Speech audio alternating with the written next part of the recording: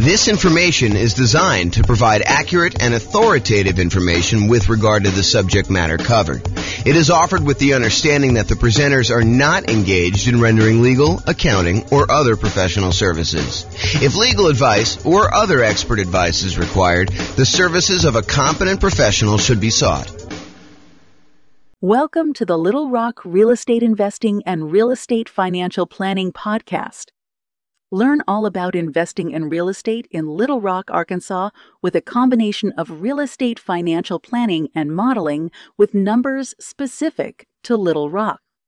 Plus, syndicated, more generalized recordings of live and pre-recorded real estate investing classes, not all of them specific to Little Rock. Be sure to stay tuned after the podcast for a message from our sponsors. Well, good afternoon and welcome everyone. I am James Orr, and this is a special presentation. I get to share with you today a brand new tool that I created, right off the press, hot off the press, I guess is how they say it. So this is having confidence modeling retirement with real estate investments. And so let me give you a little backstory as to how we got to where we are. So over the last couple of days, I've been preparing to do an interview for a podcast this morning. The podcast is, the interview's over, it's all done, but I was doing some preparation for this. And one of the things that came up during my preparation was how unusual are 7% mortgage interest rates. Now, we've seen this pretty significant uptick in mortgage interest rates over the last 6 months or so. And I was wondering, how common is it for interest rates to be 7%? So what I did is I went to the Federal Reserve website and I downloaded the historical data set for 30-year fixed rate mortgages. And it goes all the way back to 1970. And when I went and I downloaded the data set, what I wanted to do is I wanted to find out what percent of the time have mortgage interest rates been above 7%. And so I created this new little chart based on the data from the Fed. And so this is being recorded in October of 2022, October 13th, 2022. And this is the table showing the data going back to that time. So this is the way to read this table. So if you say to me, hey, look, what percentage of the time have mortgage interest rates been above 7%?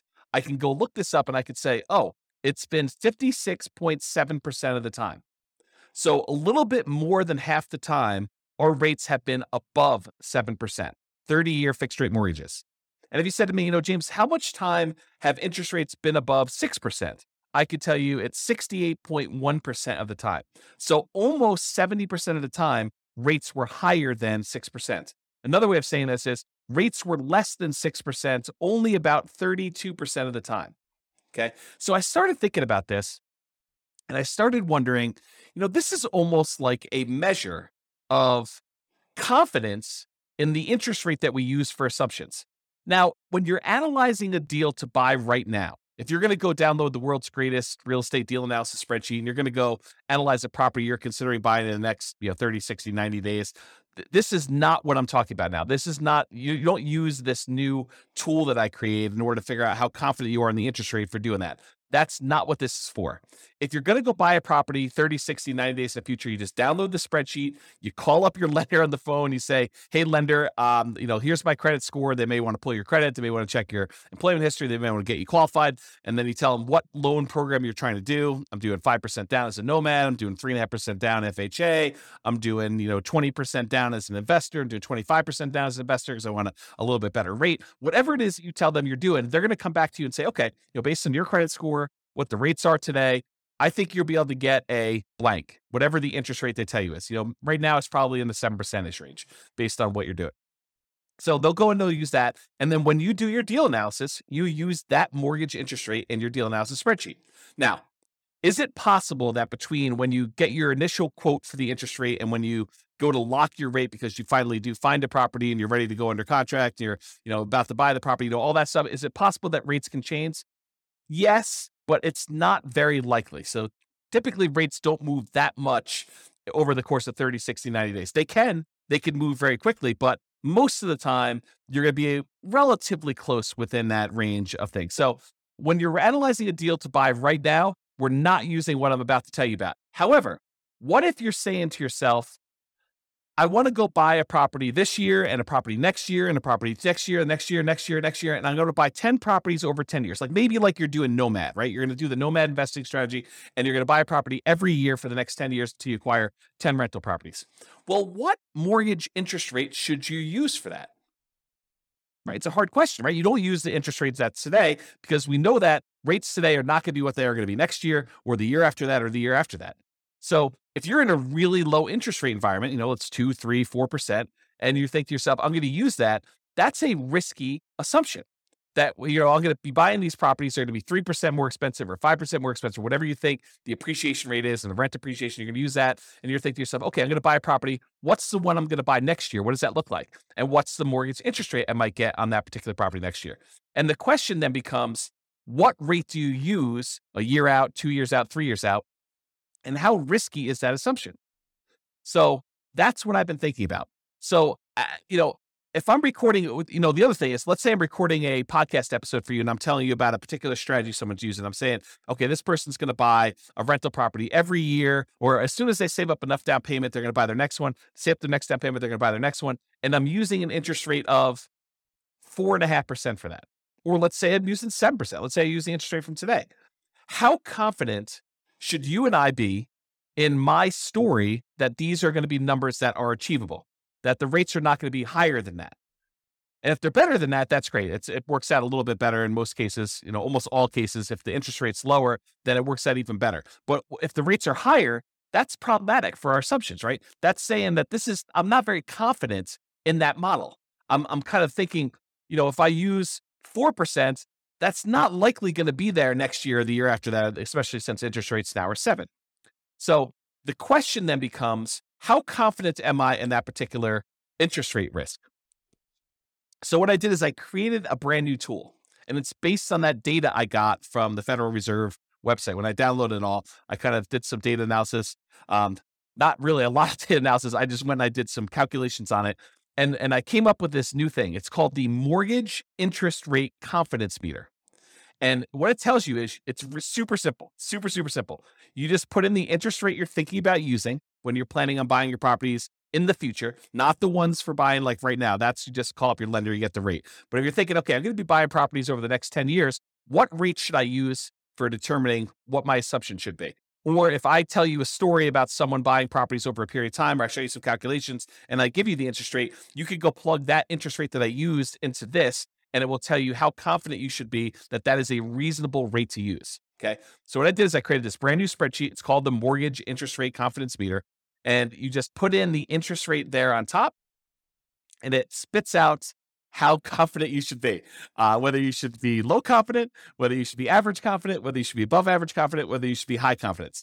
And you can go, I'll put a link in the show notes to be able to download the spreadsheet. And I may decide ultimately to write a version of this for the Real Estate Financial Planner software at some undefined point in the future, because I'm not sure if I'm going to get to this. It's not super high priority, but it is an interesting exercise of how risky are my assumptions going into this. So the spreadsheet is super simple to use. When you go download it, you just put in the mortgage interest rate you're thinking about using for your future real estate purchases in that light yellow box that says mortgage interest rate. It's really, really simple. Number 2, you read the meter.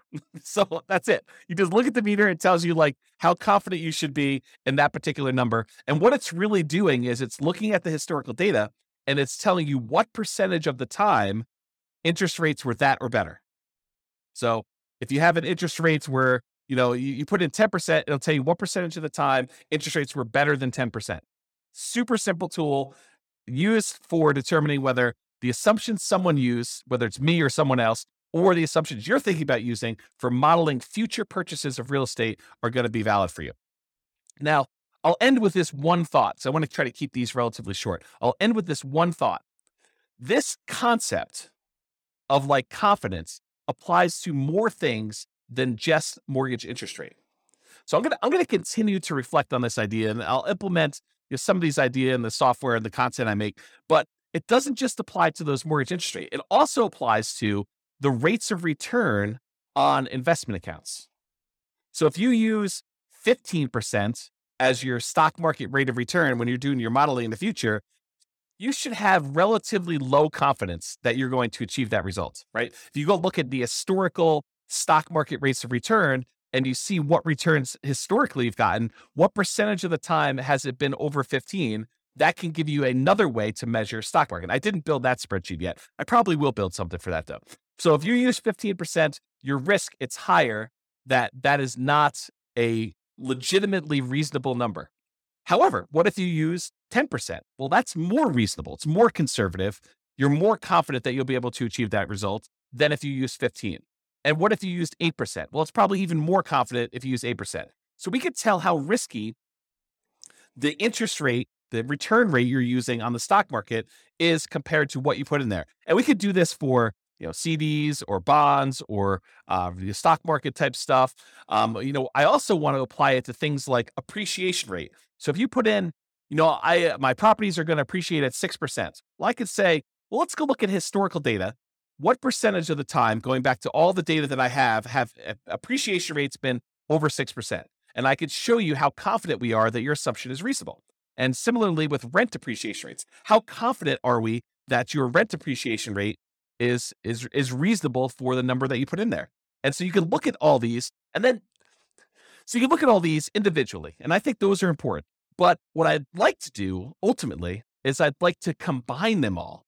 I'd like to combine what the confidence level is for your mortgage interest rates and appreciation and rent appreciation and the account rates of returns for the stocks or the bonds or the whatever else you're doing in there, and then combine them in some type of weighted average, maybe based on your net worth, like what percentage you have in the real estate with that interest rate, what percentage you have in stocks with that market rate, or the confidence rate of the appreciation rate or the rent appreciation rate, and use some type of average version of that to give you a single number to tell you how confident are we in all the assumptions that we use that we actually have historical data on for the real estate investments and the stock market investments and everything else you did for that entire scenario. And then you could say, oh, this one seems like James has gone off the deep end. He's using these really crazy, extreme, kind of like assumptions for this thing. And so we should have very low confidence in his output in this. Or if his numbers are very, very reasonable, we could say, look, this is a relatively reasonable set of assumptions for what he's trying to do. This seems legit. And then, of course, if numbers change, we can change all the numbers. But the idea is you get a way now to determine if my assumptions or anyone else's assumptions or your own assumptions are reasonable or not reasonable, and whether or not we should have, or I guess better way is, how much confidence should we have? Because it's not just binary. We should have confidence or we should not. So that's the idea based on what I'm doing here. And so hopefully you enjoyed this very short podcast and the new tool. I'll post it up there with a link in the show notes. But this has been James Orr with the Real Estate Financial Planner. Hope you enjoyed this podcast. Bye-bye for now. With home prices up, mortgage interest rates up, and rents up, but not quite enough to counteract the higher prices and interest rates, cash flow on rental properties in Little Rock is harder than ever. Book a call with the Real Estate Financial Planner to apply our proprietary 88 strategies to improve cash flow on your rentals. See the show notes for a link to schedule your call and improve your cash flow today. If you're a real estate agent, lender, or professional in Little Rock that wants to help our real estate investor listeners, consider reaching out to learn about collaboration opportunities with this podcast. We'd love to add more value to our listeners by having you assist our investors buy, sell, and finance their real estate investments. See the show notes to schedule a call to discuss collaboration opportunities.